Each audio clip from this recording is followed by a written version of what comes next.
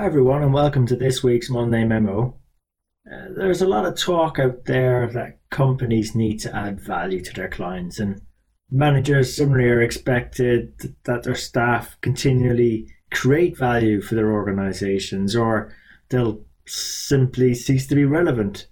But, I sometimes find that those people saying these things around adding value and creating value don't really sometimes know the difference. So whether you're building a business or you're actually employed in one, when you then have someone who tells you that you need to create value and you need to add value, it can actually sound and feel quite insulting, right? Because, isn't that the whole point of you being employed or in business in the first place? Isn't it, to add value or create value? And I also bet that those people saying the same things are also contributing to the huge levels of disengagement that we're hearing and seeing about in our organizations. I mean, it's well reported that Gallup's 2017 survey said that 85% of employees are actively disengaged. So is it any wonder then that half of all startups will fail within the first 5 years? Or even when you look at larger businesses, that the incumbents on the Fortune 500 list of the world's largest companies, over half of them will no longer be on that list in a decade's time. So I don't believe this is isolated to small or medium or large businesses. I think it's pervasive. It affects everyone, and it also affects the finance professionals and the finance team serving those organizations. And it's a shame that it's affecting finance, because I fundamentally believe we have a number of fantastic assets that not only add value to organizations, but can be leveraged to go and unlock and create and capture more value for our organizations. And I think one of the key issues here is that I don't believe that we really know the difference between the two, adding value and creating value. I mean, let's look at it, right? Finance professionals and accountants have been around for thousands of years, almost as long as businesses themselves. So we've been adding value, recording the transactions, creating reports, filing tax returns, auditing financials, you name it. We've been doing a great job at adding value. I mean, isn't that reason why finance teams exist in the first place, right? To add some sort of value. But this type of value, I call it's more around the compliance type value. It's really insight value, and that's my mind adding value. It's around producing insights, and given that this is a minimum requirement for finance professionals to even be employed in organizations, that's why I believe there's been so many accounting organizations sprout up in the last few hundred years.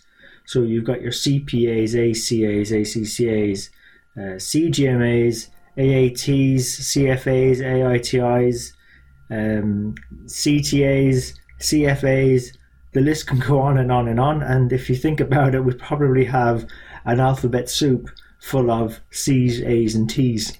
So creating value then, on the other hand, involves us taking these insights that we've added value from and then using them to influence decision makers to start creating value, helping them solve meaningful problems in our organizations, so we can make a tangible impact to the numbers and in fact capture some of that value.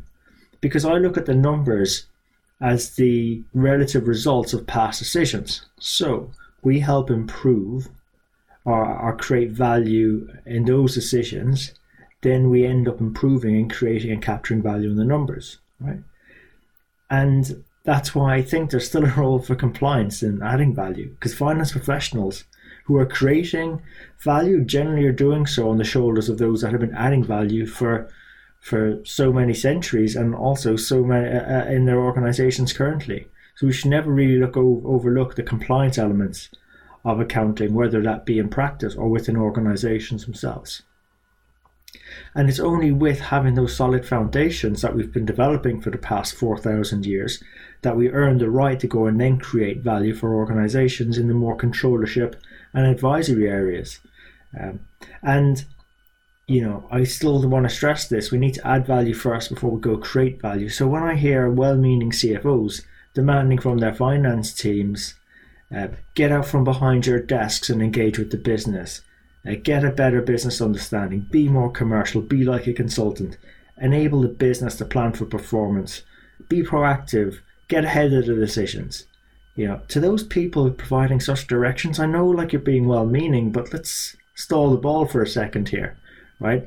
If we keep continuing down this track of telling people to create value and do more without recognizing what we're doing well already, we're just going to increase the level of disengagement. If we're not giving them the tools and help them improve their awareness of what's working well and could be better, that disengagement, as Gallup's suggesting, could cost us up to 34% of someone's salary because of their lost productivity, missed work days, tardiness, disrupting others, the negativity they're bringing into the office, and distraction and management time. I mean, I think there's a lot of unseen costs with trying to be well-meaning that we're just sort of missing out on. And I took a few steps myself to try and solve this, which is why I developed an Excel tool to, in effect, take the pulse on the value creation potential of the organizations I work with.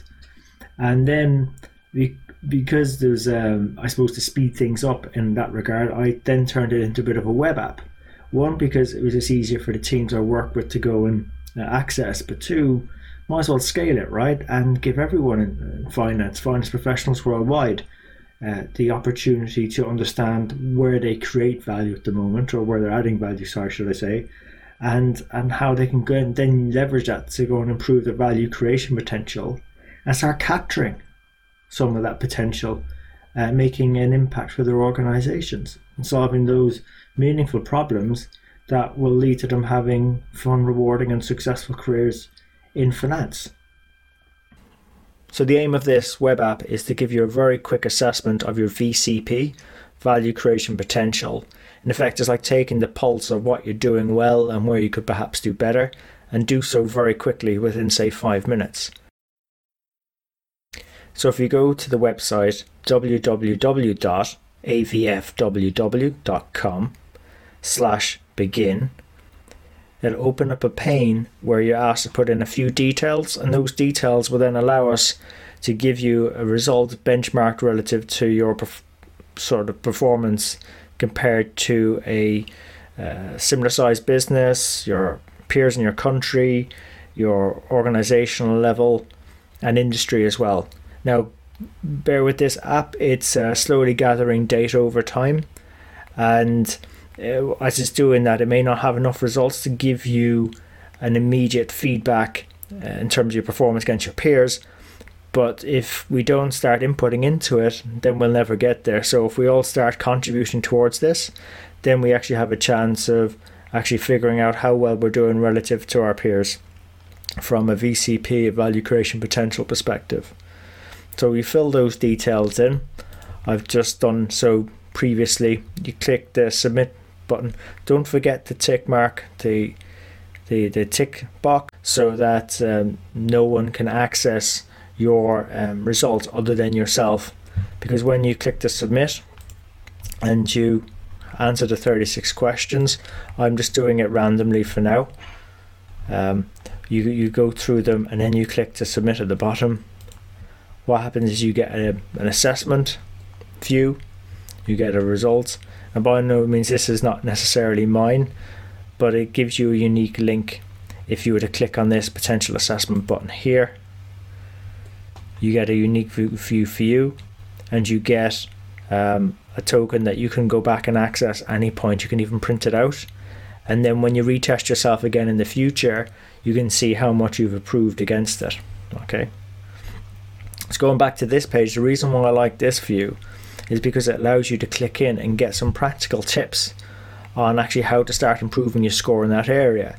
Now, one of my favorite ones is Attuned, and it talks about things you can do to actually improve your score in this area. So ensure that you're holding one-to-ones with key stakeholders regularly, that you've done a stakeholder analysis of their haves and wants, and you start building trust over time.